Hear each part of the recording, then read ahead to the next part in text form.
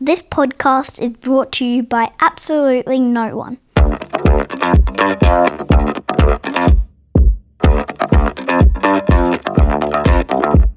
The Bald and the Beautiful podcast with Dave Vella. Who the hell is Dave Vella?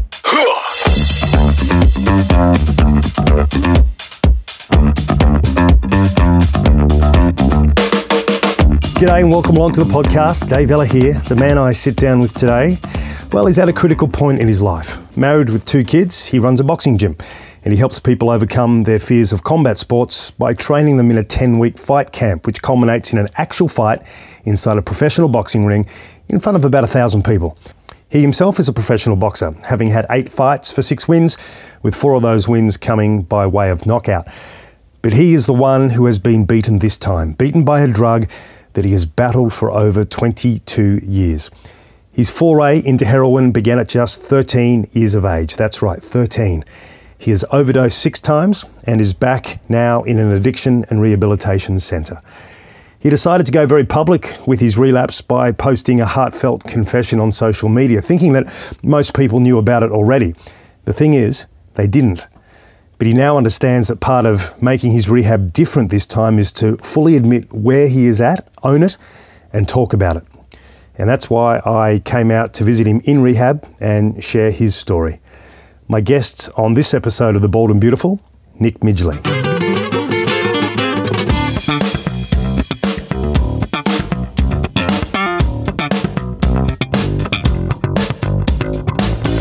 Here we are. Yeah, mate. Yeah. Here we are, sitting in rehab. Yeah, mate. What's it like in here? Yeah, it's pretty good, mate. It's pretty good. No, they're pretty much on the mark here. You know, they've got a good understanding of what I feel like people need, man. Yeah. People in recovery need. Yeah. Have you been in recovery before? Yeah, man. Just mate, on and off my whole life, I suppose. Yeah. So can you tell me, when was the first time you tried heroin?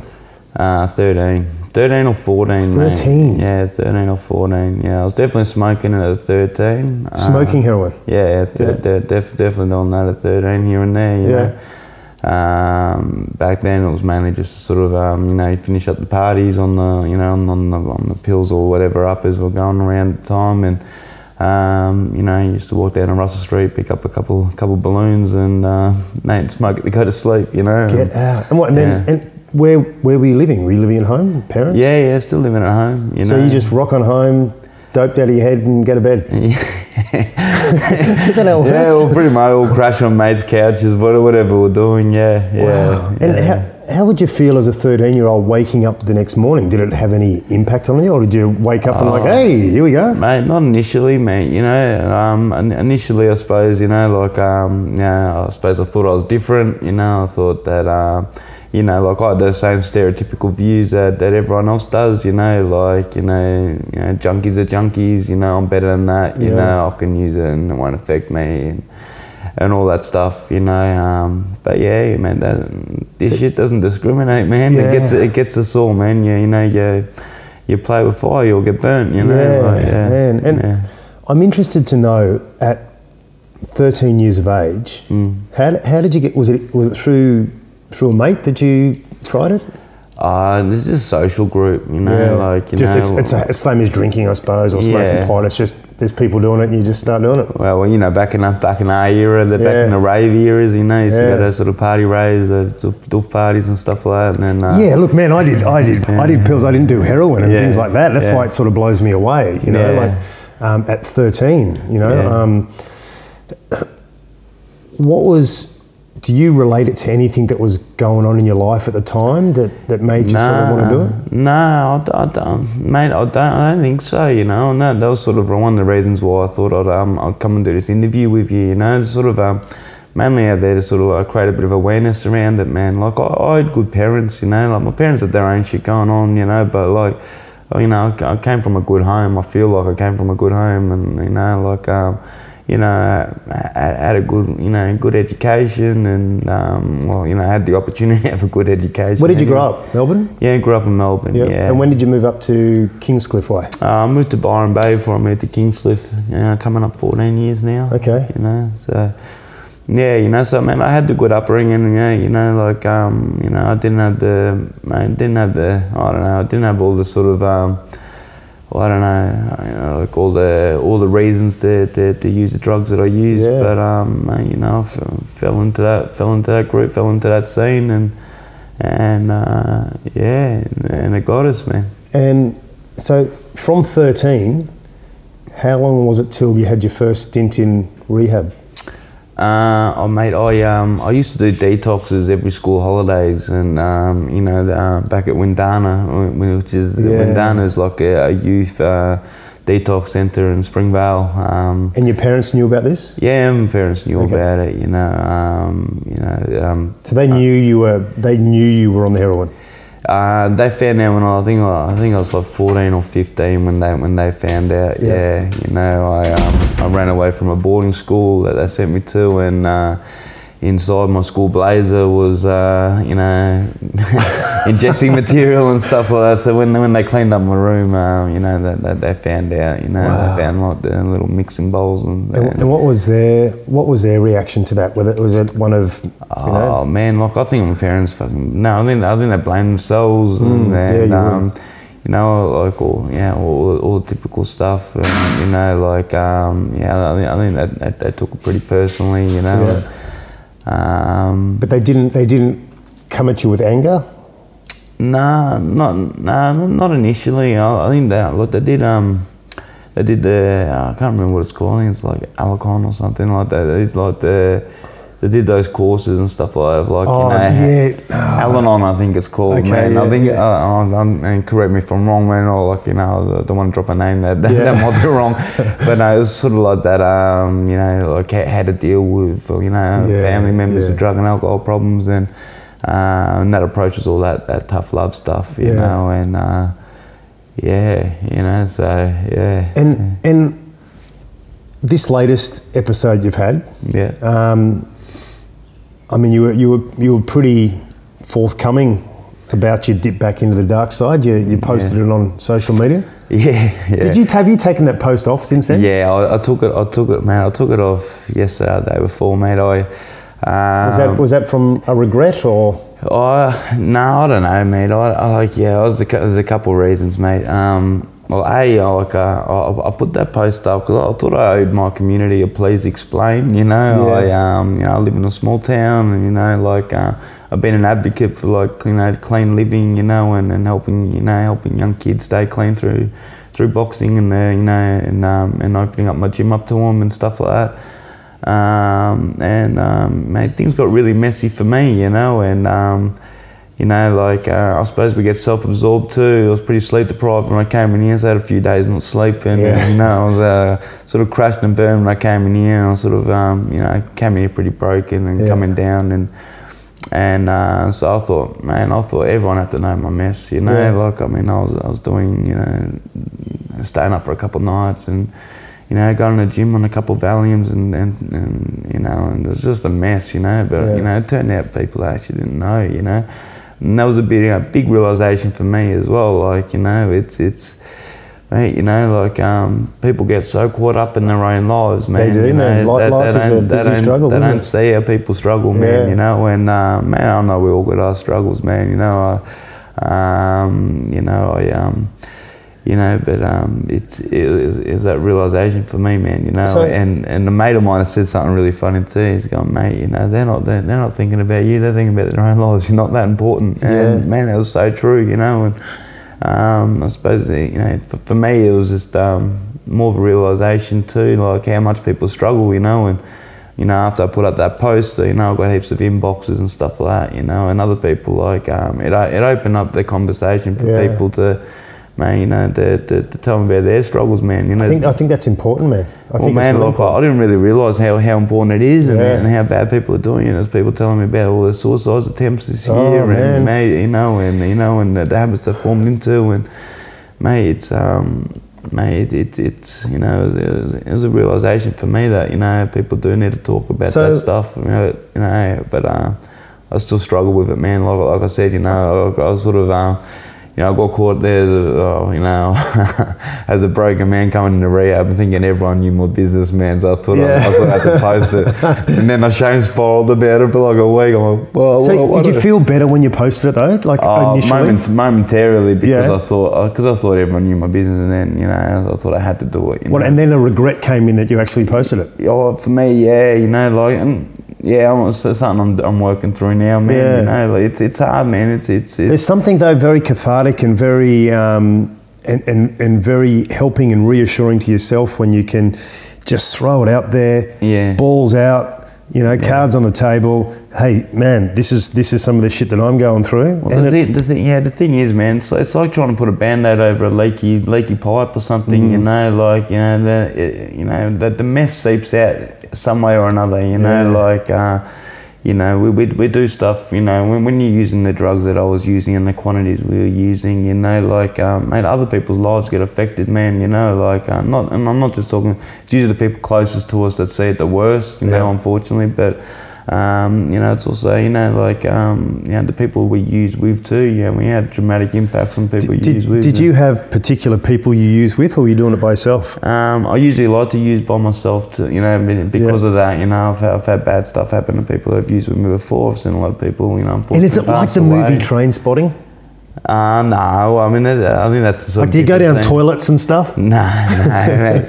No, you don't see babies crawling on roofs and stuff like. Well, I haven't anyway. I don't have people's personal experience. But is it when you have hair? Were you injecting or just smoking? No, I was injecting. Once I started injecting, you know, pretty much, you know. And is it my fallback? Is it what happens in the movies where like you strap it around your arm, you put it in, and as soon as you put it in, you basically just drop down to the bed? No, oh mate, like I mean, you know, I've overdosed a few times. So, you know, even when I've overdosed, you know, like it's not instant. You know, it's, you know, your breathing gets laboured and stuff like that too. And if you're using around people, they pick up on it. You know, they're realising you're breathing slowly and stuff like that, and they'll call the paramedic.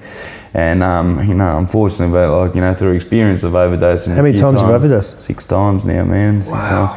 You know, and you know, like, you know, because I've done it a few times now, I can see it coming on too. You know, like there's times I've driven myself to the hospital too and been knocked in Melbourne and stuff too. You know, starting to, you know, realising I had too much, try to override methadone and stuff like that. So I've been putting huge amounts away and stuff like that, trying to feel something and you know, and realising, you know, I've overdone it and yeah. And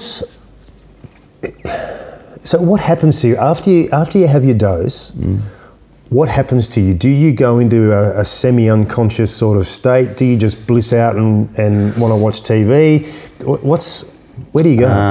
Oh mate, it depends, mate. Like you know, I mean, heroin, you know, it hasn't been the first drug I picked up in a long time. You know, like. You know, it's for me, it's usually like it's something that I go to when my head gets a bit rattled from using all the uppers and stuff like that. Okay, really? You know, I start losing too much sleep and you know, start overthinking situations, start thinking. So it usually it's coming on the back of other stuff like cocaine, speed, stuff like that. Yeah, all that stuff, and you know, and then feeling like, man, I've got to rest my head. You know, like, you know, I'm starting to lose my shit. Okay. And then I reach for it, you know. You know, like I've come in here. I'm in rehab this time. I hadn't actually formed that proper heroin habit where, you know, where the body craves it a lot. You know, like I had a bit of a detox. You know, the whole time I've detoxed here, I've been pretty adamant about not wanting to use anymore as well. So, you know, pretty strong-headed in that way. So I've sort of been able to ride it out this time. But yeah, I mean, usually heroin, man. You know, like it's a great feeling until you no longer feel it, and then your body starts hurting so bad. Like the physical pains of heroin withdrawals are so bad, and the only cure to it is to have more heroin. You know, so that's because the heroin does, from what I understand, literally take away pain in your body. Yeah, it's a pain. It just makes you feel. It takes away everything. Takes away everything that you're thinking, everything that you're feeling, and makes you sort of just drop out from everything. That's right. That's right. So when you got a race ahead and your body's aching, you know, like you know, the receptors go off, and you know, and makes you crave it, you know. And then the withdrawals of it, man, like, man, they're so severe, man, like, you know, and depending on your habit, of course, but you know, mate, you know, it's mate, you know, it's I suppose it's different for me because I've sort of been down there too, you know, but I'll come at it from a more empathetic point of view, man. I know what it's like when you're not ready to give up, and the first time you go through it must be pretty full on. Yeah, 100%. And how long this time that you've lapsed into it, has it been a while since you've dabbled in the heroin, or like have you had a break off it, or were you sort of? Long time, man. I had like 8 years off it, I think. Okay. First time I picked it up again, I think it was early March, and dabbled a few times. So you've been using a little bit since March, and then it's led to this sort of. Just partying too hard, pretty much all the last year, you know, just drinking too much, you know, you know, just getting on the coke too much and stuff like that, and then towards the end, you know, towards the back end of last year, you know, I got to the stage where, you know, like, you know, be out, get a couple grams of coke or something. If I had half a bag left and the party was over, I'd go home. I was starting to put it in my arm again, and it started to snowball from there. You're injecting the coke into your arm as well? Yeah, towards the end of last year, you know. So, I mean, look, I had 3 more fights last year to try to break that habit, you know, but yeah. Do you find the fighting and when you're training helps keep you on a bit of a straight and narrow? For sure, 100%, you know. But yeah, I mean, it's just you know, if it's a life-absorbing sport, we got to watch what you eat, you know, like, you know, watch how you live your lifestyle. So, you know, it's good in that aspect, you know. But it's also, you know, it's just it's just a deterrent too, you know, like, you know, like I always use it as, you know, a little bit of a measure. It's like, I'll do 3 months of training hard and then I'll party again. They're like little mini bad goals in your head. I'll give myself a little reward when I finish. Yeah, for sure, man, for sure. I think the realization's only come to me now after, I don't know, 22 years of this. How old are you? 36 now, man. 36 in March, and man, you know, now it's just like, man, mate, like I'm running out of chances, man. You know, like putting up that post was really nice. I suppose it's nice to hear all that sort of like compassionate sort of, you know, people and stuff like that having compassion towards them. But mate, the reality is too, man. Like, you know, it's you know, it's not what I needed, man. I had a phone call from a mentor that took me to Sicily when I was 17, and man, he told me everything I needed to hear. He told me, fucking grow up. You're not a fucking kid anymore. Pull your fucking head in. You're about to lose your family and stuff. What are you doing, you dickhead? And all that. So I needed to hear that too, man. You know, I think it's really important too that addicts don't need compassion. They need empathy, but they don't need compassion, some tough love, man. Yeah, that's right. But they need empathy too. You know, they need people to understand why they do the things that they do, but not enable it with compassion. You know what I mean? But they also don't need to be demonised, mate. You know, like, you know, it's a really common problem, man. You know, and you know, working with kids and adults, you know, through boxing gyms, and, you know, like, you know, in homeless shelters I've worked in, homeless drop-in centres and stuff like that. And obviously haven't been around it all my life as well. And, mate, you know, it's a huge problem. It's a lot bigger than what people think it is, man. It's an epidemic, man. You know, like, you know, people freaking out about a virus that barely killed anyone, man. And mate, you know, mate, I've seen horrific things, man, and mate, and, you know, it's, you know, even if the people don't die, man, like the family lives are destroyed, and you know, like, it causes such a ripple effect in the people's lives that, you know. Because you're married? Kids? Yeah, I am. Yeah. How many kids you got? Got 2 kids. Got 2 kids. Yeah. Can I ask, how's that affecting? Is that must be difficult for Yeah, the look, other half? I think I think my youngest one's pretty oblivious to it all. You know. How old's the youngest one? He's 6. You know. Oh yeah. And predominantly all of his life, you know, I've been around, really active father and stuff like that. Yeah.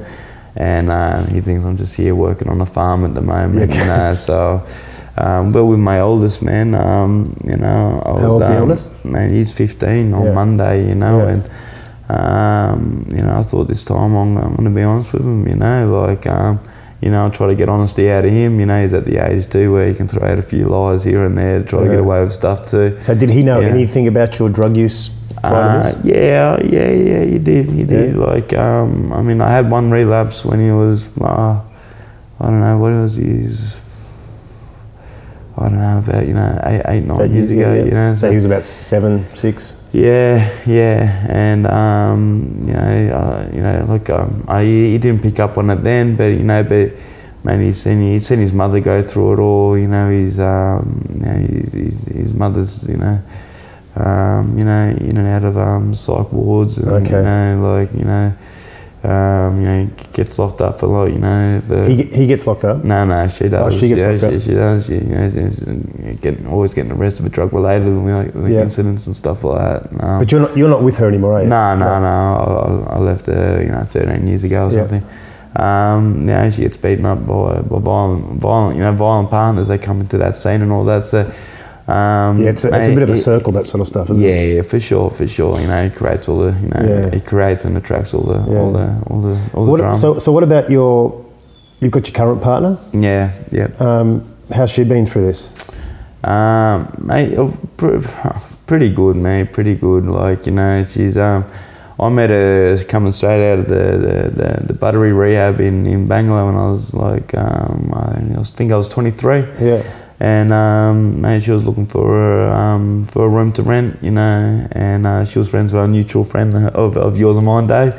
Mate, you know, so I moved in with her. We were housemates before we met and stuff like that. Yeah. And then, so she knows I came straight out of the Buttery, you know, and we hooked up after 9-10 months living together, and she. And you're still together? Yeah, we're still together. I think it's helped because she understood where I've come from, and she knew that if she was going to go out with me, probably wouldn't be. It's going to be a bit of a sailing, you know. But mate, in saying that too, you know, like I've put her through, you know. And now I feel like, you know, I feel like enough, you know, like you know, you know, the mess of using is mate, it's mate, no one should have to witness it, you know. And you know, she's you know, seen me through a few relapses and stuck by my side, you know. But mate, essentially, like I said, man, I needed to hear that phone call from Sicily, man. Enough's enough, you know. Like, man, like, I don't want to lose my family. I don't want to. And more than that, you know, like, even if I was to lose that, you know, like, I just don't want to hurt her. I don't want to hurt people anymore, mate, you know. And that's what I do when you use, man, you know. It's mate, your morals and your moral compass just gets whacked. Just gone, you know? You're not thinking about anyone else except for what you're doing right there, right? Yeah, for sure. And it takes you a few days to get the head back together, you know, like, mate, you know, you spend for the first week, you know, you're coming off everything. Yeah, you feel the guilt, feel shame and stuff like that. You're going through these range of emotions. But but until your feet actually properly level up and you actually think about the stuff that you've done on, you know, and you're just like, man, what was it? Why am I putting people through that stuff? You know, so you know, I don't know if that's an age thing for me now being 36. You know, I don't know if it's affecting me more now, but like, you know, it's, you know, you don't want to shit on the people that put faith in you, you know, you know, because, mate, at the end of the day, mate, you know, like, she's one of the few, you know, I'm talking about my wife now, she's one of the few people that have had faith in me, you know, and, mate, the reality is, man, you know, she deserves better respect than that, you know, and, mate, you know, I've either got to give it to her or, mate, or let her get it elsewhere, man, you know, like, it's just at that stage where, mate, I've got to, you know, I will start living right regardless, you know. So you're in rehab at the moment. How long is the program in rehab? This one's 30 days. 30 days, okay. Yeah. You can stay longer if you like, I think. But And You're going to stay the full 30 days? Yeah, for sure. And so, obviously, as we said, you go through this range of emotions, and you would have gone through guilt, through fear, through anger. I'm sure you've experienced all those to the maximum. Yeah. So, what can you do to ensure that when you get out, that you can control a bit more of your destiny on the way you're moving through? Like, what are you planning on? I mean, look, I've been really lucky, man. Since moving up here, I've met a lot of people, that understand, addiction really well. I've got friends that work in rehabs, and own rehabs too. The owner of this rehab is actually a personal friend of mine too, Okay. and I've seen like recovery, addicts in recovery, and people living it right,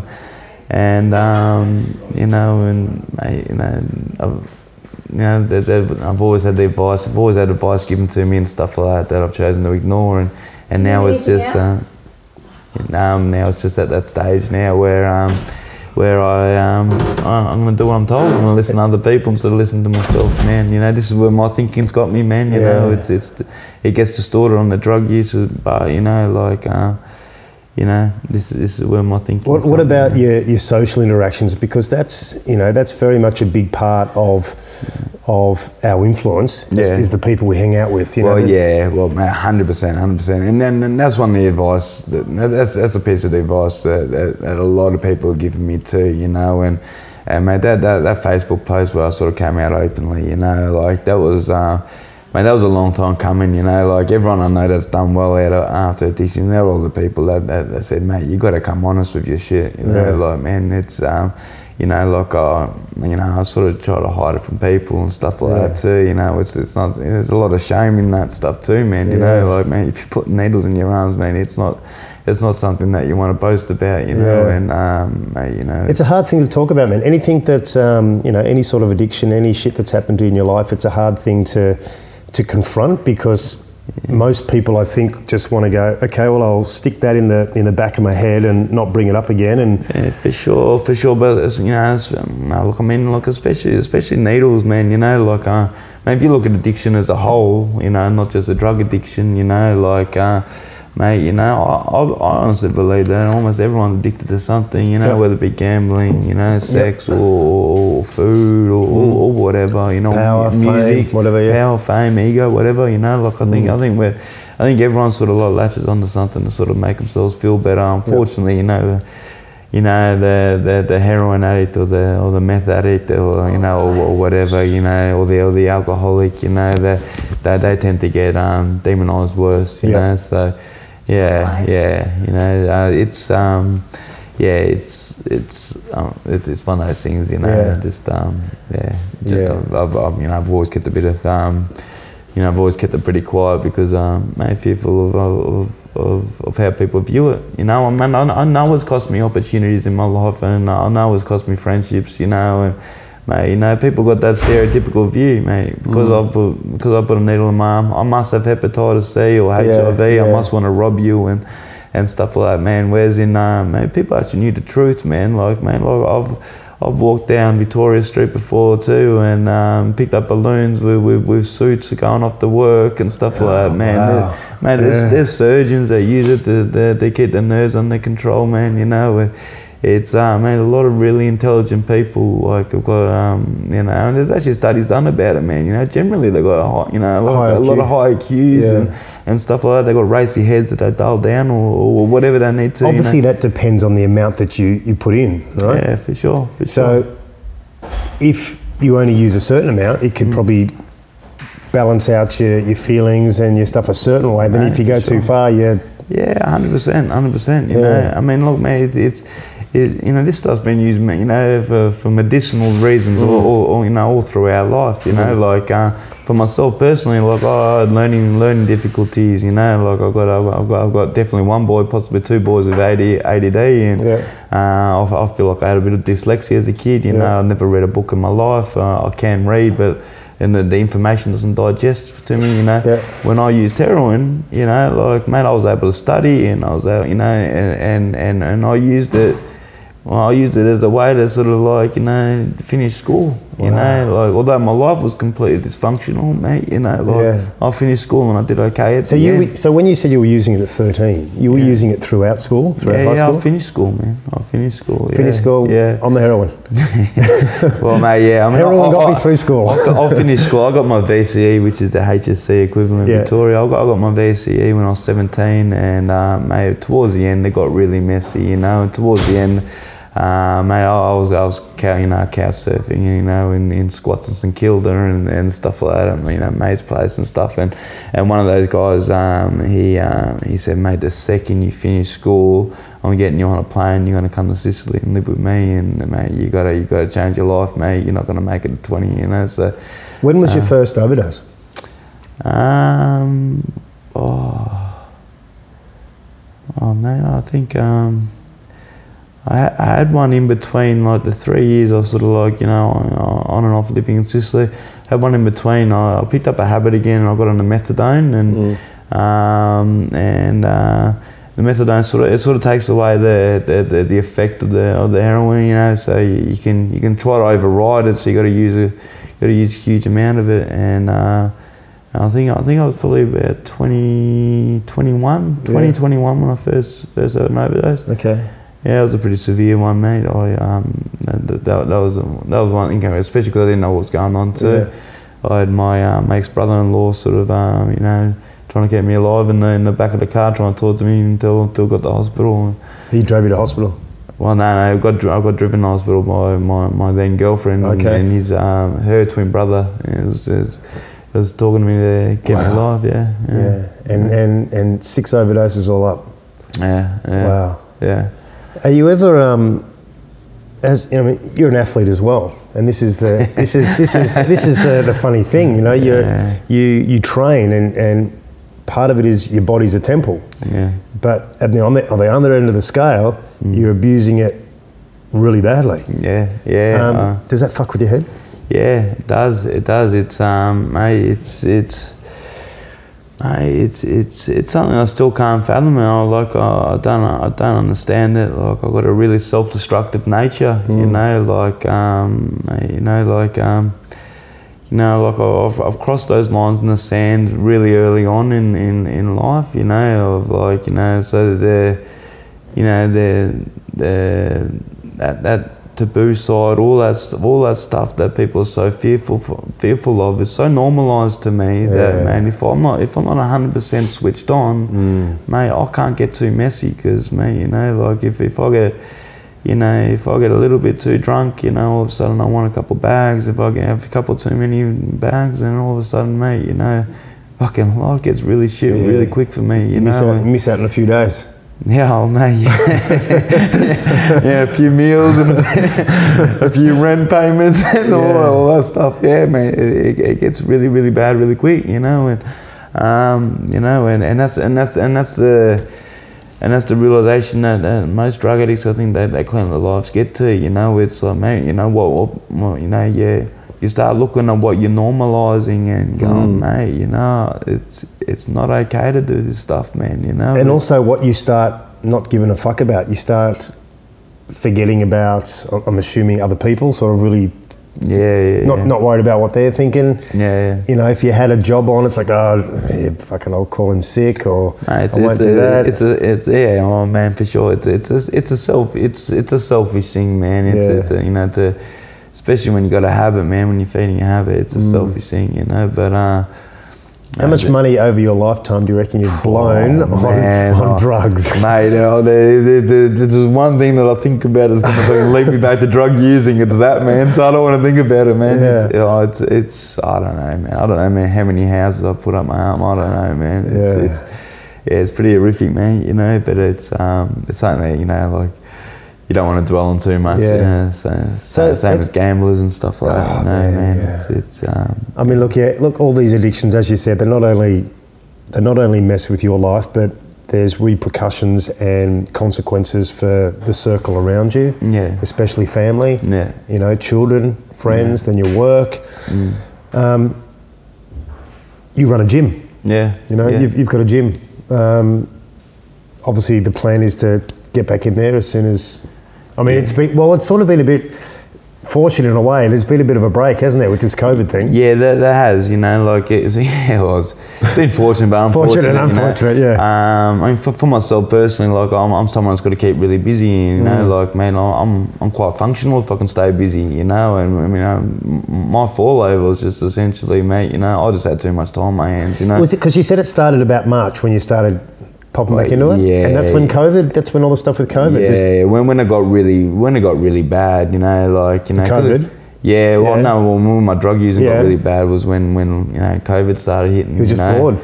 Mate, I had a show down in Byron Bay, closed down a week before it. A week before it had, so I was, I lost all my savings and that. Then my gym shut down a couple of days after. Mate, and you know, just you know, I've always used work as like my buffer to pull my head in. You know, like I might have a big weekend. You know, but if I've got work at the gym the next week, mate, I'll just pull my head in. You know when to pull up when you don't have that. Yeah, that's right. Without having that, man, there's no stopper there. You know, that's right. The stoppers weren't there, and mate, the habits started to grow again, mate. You know, and mate, you know, and you get complacent too after 8 years. You know, after 8 years, sort of like, you know, messing around with drugs like that. You know, like. You know, the ego kicks in a bit. I suppose you think, you know, like you're above it again. You know, same reasons that you started it. You know, all the stuff that you tell yourself. You know, you're not alone in this boat of COVID and what it's doing to people. Nah, not at all. I mean, not at all. That stuff like, you know, alcohol sales have gone up 70-80%. Yeah, for sure. Domestic violence has gone through the roof. Yeah, for sure. So I could only assume that heroin use from people like yourself who have used it before, idle hands, you know, you've got time on your hands and suddenly you dip into sort of an easy little bag, for want of a better word. Oh, mate, for sure. Yeah. I mean, I think it's just sort of like accelerated everyone's you know, demons, whatever they are, you know, whatever drugs they are, whatever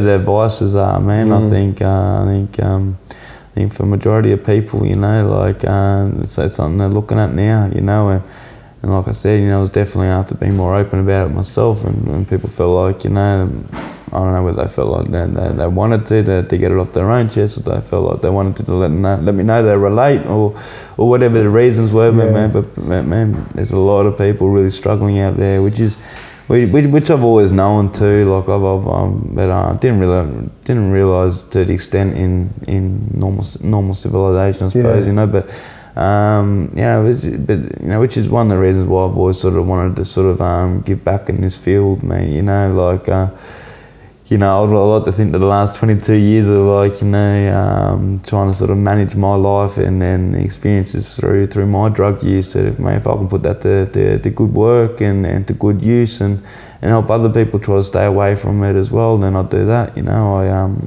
don't ever underestimate the power of just being honest with your own shit. You know, like it's and that's why, you know, that post that you put up, that's just being blatantly honest, letting people know you're human. Yeah. And people relate to that shit. And sometimes that's the spark that allows someone else to go, fuck me, I need to pull my head in as well. Yeah. You know, and they might not have done it unless you would put that post up.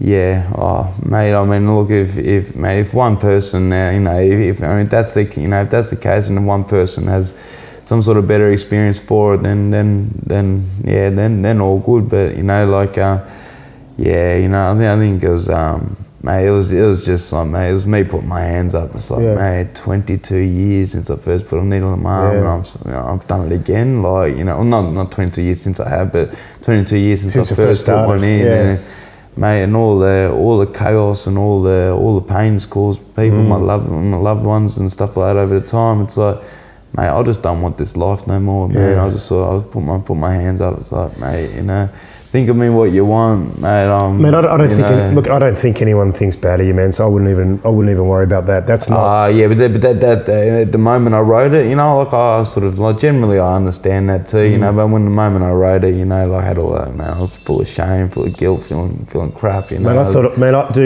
it was super brave. And look, if you hadn't put that post up, we wouldn't be having this conversation. Yeah, know.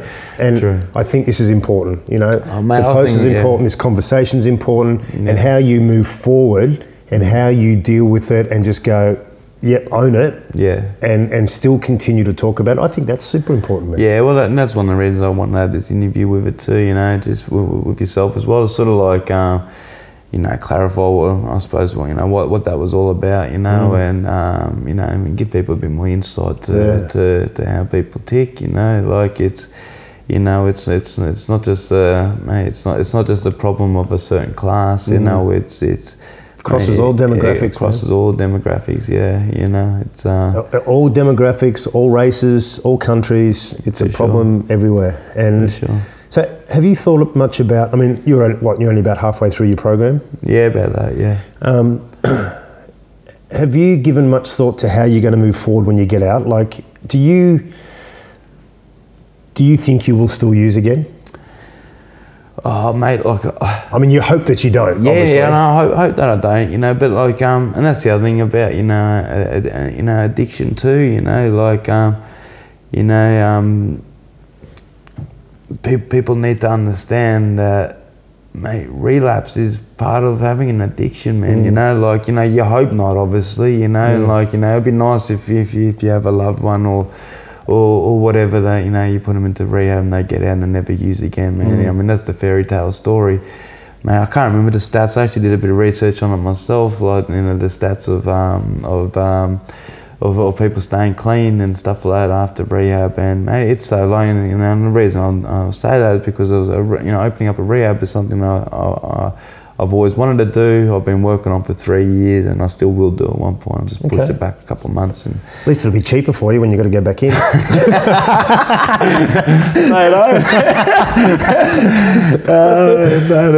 the stats are, man, and I'll throw out some numbers, and it's very close to this, man. It's like only 33% or something that of people that have drug problems go get help, and out of that, I think it's only like 15 or something % of people that stay clean after a year of rehab, and after 2 years those numbers go down further. So, mate, I think if people can have an understanding that, when people have addiction problems, they will relapse, but there's two things people need to realise too, that mate, it's their shit, it's no one else's shit, but that they need to get through it themselves, and then it's people, the loved ones around them, it's up to them whether they stick around it for it or not, but it definitely can't enable it, and stuff like that. Relapsing it can just be the smallest trigger sometimes, though, can't it? Yeah, man. Yeah, man. That's the other thing, man. Even a Facebook post, everyone, a lot of people saying, "I'm sorry that you're in so much pain" and stuff like that. Mate, I wasn't, and that's the thing, people the end result is pain, but mate, generally, you and I have known each other a long time, mate. Generally, I'm a really happy guy, man, mate, to most people, it makes no sense that, half the people that, put needles in the arms, Mate, my relapses always, tend to be generally when I'm in a good mood, Okay, yeah. After a party or whatever. It's usually like it gets messy for me at the end, when the party's over. Well, if you've gone to a party and you've had alcohol, maybe a bit of coke, pills, whatever, your brain isn't functioning at its optimal level. You know what I mean? That's right, man. I mean, look, if someone came up to me in 8 years clean, you imagine it's 8 years into put a needle in my, if someone came up to me with, you know, a syringe full of coke or heroin. I said, mate, there you go, mate. It's not a chance. No. Not a chance. I'll take it. But if you've had a few drinks, and you've already had a line of coke, and you've done,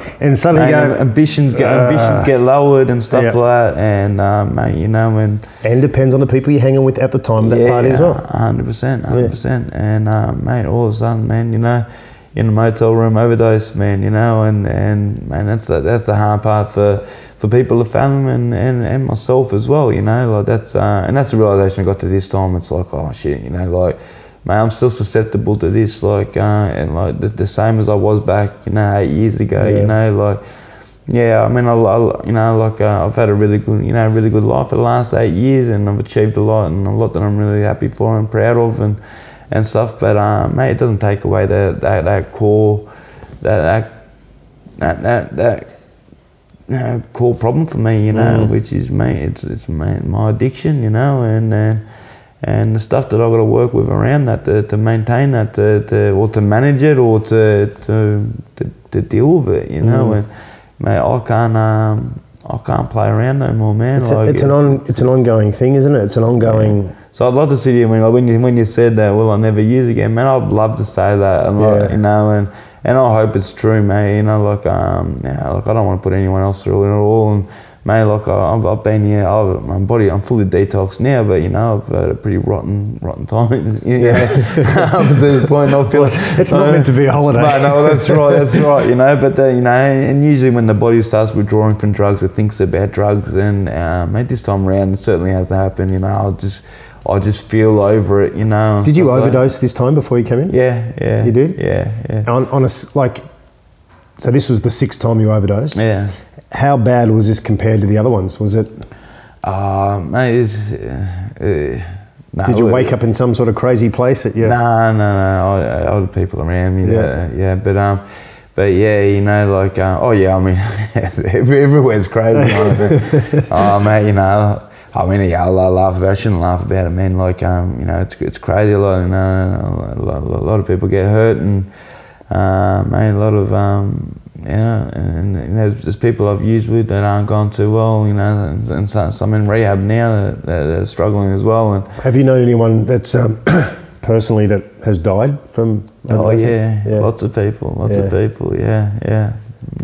And that doesn't. And then not just through drugs, through drug-related suicides, and through attempts at getting clean as well. You know, like, you know, like there's, you know, people think, you know, if people go to rehab, they're going to get well. But you mean, a lot of alcoholics, especially, and it's notorious in alcohol. A lot of drug addicts too, but you know, a lot of alcoholics die from detoxing, man. You know, like people don't realise, like, you know, alcoholics can't just put a bottle down and not drink again, man. You know, a lot of them go into seizures and then die. And mate, you know, like acute detox is a really dangerous thing, mate. You know, there's a lot. Yeah, there's rehabs out there. There's detoxes out there. There's a lot of detoxes and rehabs that won't take people, and you know, they take a certain amount of drugs. You know, mate. Like, you know, like I've done it myself too. I've booked myself in for detoxes, and you know, been interviewed, and you know, the examination process, lied through my teeth just trying to get in, man. You know, and you know, and is that because they won't take people that are too bad, or? Yeah, man. Yeah, really? You know, just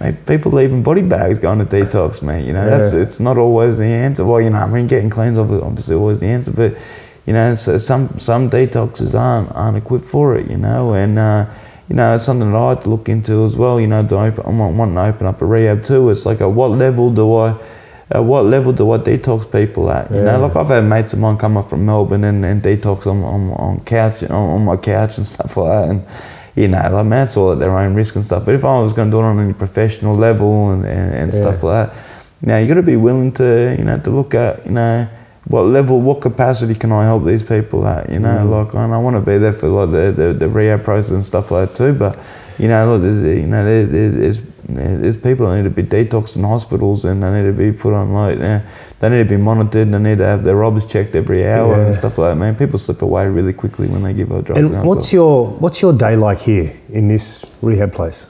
Oh, it's good here, man. It's good. Like, I mean, look, this is a private rehab. Do they let you sleep in, or are they like, nah, get up, 6 o'clock, 25 push-ups? Yeah, look, I mean, look, at the end of the day, you know, like, I mean, this is a private rehab, so, you know, like, it's a good valued one, but, you know, like, at the end of the day, like, I'm paying to be here, and I've been through the public system before, and the waiting list was too long for me, you know, like, I needed to get in, I wanted to get in somewhere quick. I didn't want to go through all the dramas of what I had to lose. I didn't want to running up a heroin habit again. You've got to nip it in the bud straight away, don't you? And you've also got to prove... You'd like to, but a lot of I mean nip in the bud as in take some affirmative action straight away. Like if you had to wait 3 or 4 or 5 months, whereas it's like, oh man, all the shit that could happen in that time. Oh, then, I mean, a lot could happen. A lot could happen, you know. I mean, I'm sort of fortunate I was able to take it out of the home loan and get myself in. It also shows other people that you're serious. Well, yeah, you know, and well, that's right, you know, and here, I mean, I could sleep in, I could miss the cruise, and I did the first couple of days. I mean, you know, like after bombing out for a day or two, you know, like man, I probably had more heroin than what I realised. You know, it kept me awake for a bit. You know, got the restless legs and all that crap, and. But like the reality is, man, I'm paying to be here. I actually want to be here, mate. Like I came in here because I wanted to be here quick. I wanted to sort of sort my stuff out quick, you know. Like, mate, I want to get my money's worth, mate. You know, and so you know, it's you know, it was my decision to get here too. You know, like I mean, I feel sorry too for a lot of people that. They have their first attempts off, and it's their family members or loved ones pushing them in to do it too. And mate, if generally, you know, and I'll say generally, if you're not ready, you're not ready, man. You know, it's one of those things. You know, for me, you know, 10 grand's a small investment. You know, considering what I was using, what I was spending, you know, on using, you know, mate, you know, it's a very small investment if it can give me back a. And how's your headspace at the moment? Oh, mate, right now it's pretty good, man.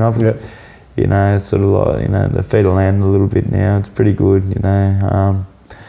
Like you get a little bit rattled and dealing with sort of, you got to deal with the repercussions on the outside and the consequences of your usings. Because you're going to get some negative repercussions as well. Yeah. Not many positive ones. No, I mean, look, there's positive ones, as in, you know. The support from people that didn't know, man. Yeah, you know, like there's some positive support. As I said, once again, doing this podcast, I think that's positive. But there's going to be people that just don't get it, don't want to get it, are going to just have the glasses on and go, no, you fucked up, you're a dickhead. Yeah. And I suppose you've got to be prepared for that. Yeah, for sure. There might be some repercussions with some of the members of the gym. How do you intend to approach the negative repercussions as you go out? Mate, I mean, look, all I can do is just be, you know, start becoming okay with who I am and where I'm at, you know, and I think for me this time around, which was the advice that's always been given by, you know, friends of mine who've been clean off this shit for a long time, and so, mate, you know, own your shit, just get honest with people about where you're at, you know, and so now, you know, people's reactions to it, man, that's their stuff, that's their problem, man. I can't change their attitude. I don't want to change their attitude, man, you know what I mean? Like, I do want to try to create a little bit more awareness around it, like doing this podcast, but, man, if someone's headlocked into, like, you know, into thinking the worst of me, and just because of, you know, things I've done in the past, man, that's their agenda, man, you know, like, but, man, this time around, mate, you know, for me, you know, like I'm just going to start being a bit more open about that stuff too. You know, well, one of the ways you help yourself is also by helping others. You know, if you can help others and help other people and bring awareness to them and their family, that assists you. It's the same as being martial arts or boxing. You know, I learn so much from teaching kids because I've got to break down the moves, I've got to do stuff, and then I learn about their attitudes, I learn about their moods, and that helps me learn about my stuff. So I'm sure that if, you know, once you're out of here and once you're doing your thing and you're starting that campaign of honesty and truth, and, you know, if you can talk and just be honest, as I said, and just help other people, I think that's going to help you as well. Yeah, for sure. No, definitely, mate, definitely. Man, I mean, look, I'm there helping helping other people, man. I think there's real strength in that, man. I believe that, you know, everyone on this earth, you know, has some sort of purpose and some sort of, you know, reason for being. You know, I feel like a lot of people never find it, or you know, or become okay without finding it, and live sort of. Or they find it and they don't value it enough. I think we value shit that doesn't. Yeah. You know, we value that money, we value the power, but we don't put value into some of the little things that can bring happiness to us all the time. Yeah, 100%. You know, and you know, and there's people that go, oh, you know, it's so noble that, you know, that you're volunteering, like, you know, in the homeless drop-in centres, or you know, you're training this kid for free, or you buy his airfares to go to all those places. You know, I mean, like, you know, it looks like, you know, it's all coming from a selfless place, but at the end of the day, mate, you know, like, you know, it keeps me clean, you know, like. It provides me with purpose, man. I'm doing it for me, not them. You know, like, you know what I mean? Like, the reality is, mate, you know, because if I don't have that in my life, mate, you know, I'll get real self-centered and real selfish and stuff. Well, they've already shown that one of the best antidotes for depression is to, because when you're depressed, you're thinking about yourself. You're thinking about your situation. It's the old poor me syndrome, and I've been subjected to it. You know, where you just fucking life's this and life's that, and you know, and you don't look at all the beautiful stuff you got around your life. You're just looking at, you know, putting a little spotlight on the shit. And when you stop thinking about yourself and start thinking about someone else and helping them, suddenly the spotlight's off you. For sure. And that helps alleviate the depression. That is shown. You know? People know about that shit. Oh man, I've experienced that too. Definitely. You know.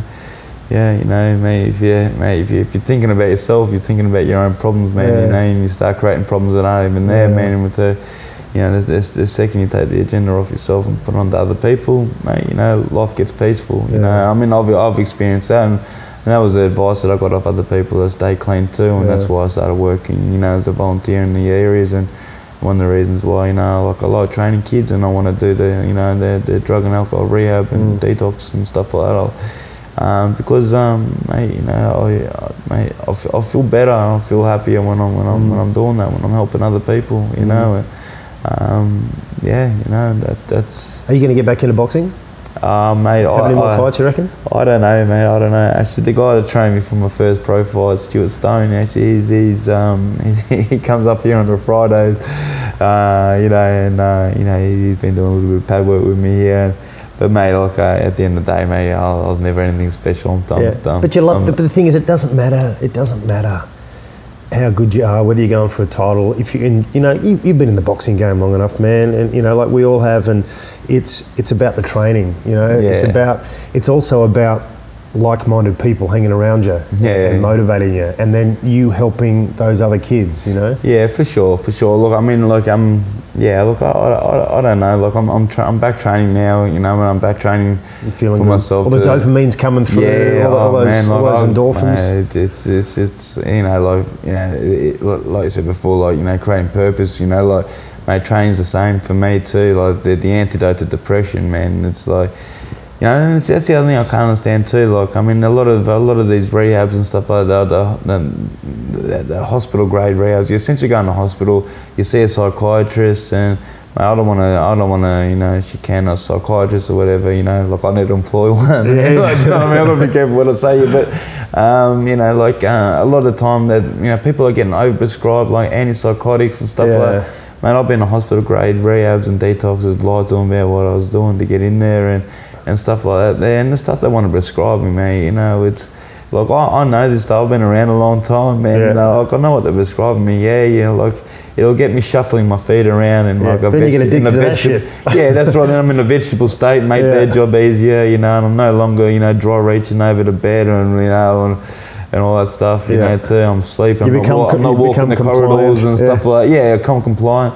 I make their job easier. But the reality is, you know, mate, it's a fundamentally flawed system if you've got to take a drug to get off a drug. Mate, they put me on methadone when I was 16, you know, like, mate, like, and that was, mate, that was just, you know, like, my mum taking me to a GP not knowing what he was doing, and, you know, putting me on methadone, man. You know, being in my school uniform. They're too quick to approach mental problems with drugs straight away. For sure, mate. Methadone people don't realise this too. I mean, it's prescribed by GPs, right? Yeah, and it's a fucking drug. It's a drug, and the withdrawals from methadone, they're full on, aren't they? They're way worse than heroin withdrawals, mate. Yeah. It's horrible, man. I went over to Sicily on it was on relatively small dose, 20 or 30 milligrams of methadone. I went over to Sicily with a couple of takeaway bottles, thinking I'd be okay on that. I'm coming off a small dose like that. While you're away. Yeah. And then, mate, then my mate's gone, you got to be careful. I mean, you're not doing too well. So you go back to Australia, pick up a heroin habit again for a bit. Don't touch the methadone and come back, and we'll get you clean off that. Wow. I have to do that. So, people need to understand too. Man, there's financial kickbacks to pharmacies and pharmaceutical companies. Man, it's a really sick and evil system, man. Mental illness, depression, all that sort of stuff is big business because it affects so many people. 100%. You go to America. Have you been to America? Yeah, I have. You go to America. What blew me away in America was when I was I was working in a casino over there, and I was in the staff. And you're watching the ads. You're watching a bit of TV. Mate, every second ad, drug ad, is for a drug. Yeah. And then every other ad is for a fucking lawyer. Yeah. Mate, and I've seen those ads too. I've seen those ads in America too, and it tells you the symptoms. Yeah, right? And so if you suffer from everyone's a hypochondriac. Everyone can relate to something. Man, it's like, oh yeah, there's a magic pill that can fix the way I'm feeling, man. Because the reality is, I think a lot of people feel pretty disconnected, man. If people are really honest about themselves and where they're at, I think a lot of people are feeling pretty disconnected with. Well, that's things, it, isn't it, man? Man, this society breeds us to be disconnected with people. And what makes it worse now is the social media shit that's going on. Yeah, well, 100%. Yeah, it's meant to make us more connected in a way, it does, but it makes you feel more disconnected because you're seeing all the bullshit up on people's posts and. Yeah, it's all just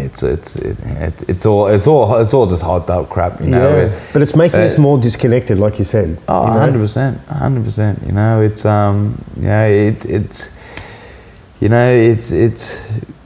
It's really undervalued what true friendships and true and family. Yeah, 100%. Yeah, 100%. And I think having that purpose is what. Definitely. What carries you through. Definitely. Man, I'm really glad that you agreed to have a chat. As I said, I saw your post. I didn't know anything about it. I know guys that have been on heroin. I mean, we've got mutual friends that have been through it and come out the other end. Yeah. I had no idea with you. Yeah.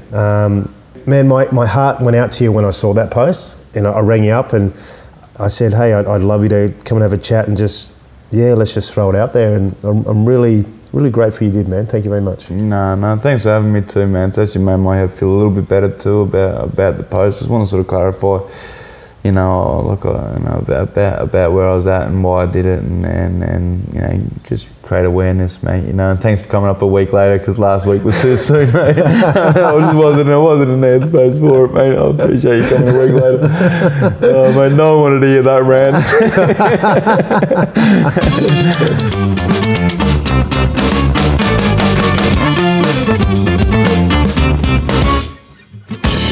This has been another episode of the Bold and the Beautiful podcast. Dave Ella has left the building.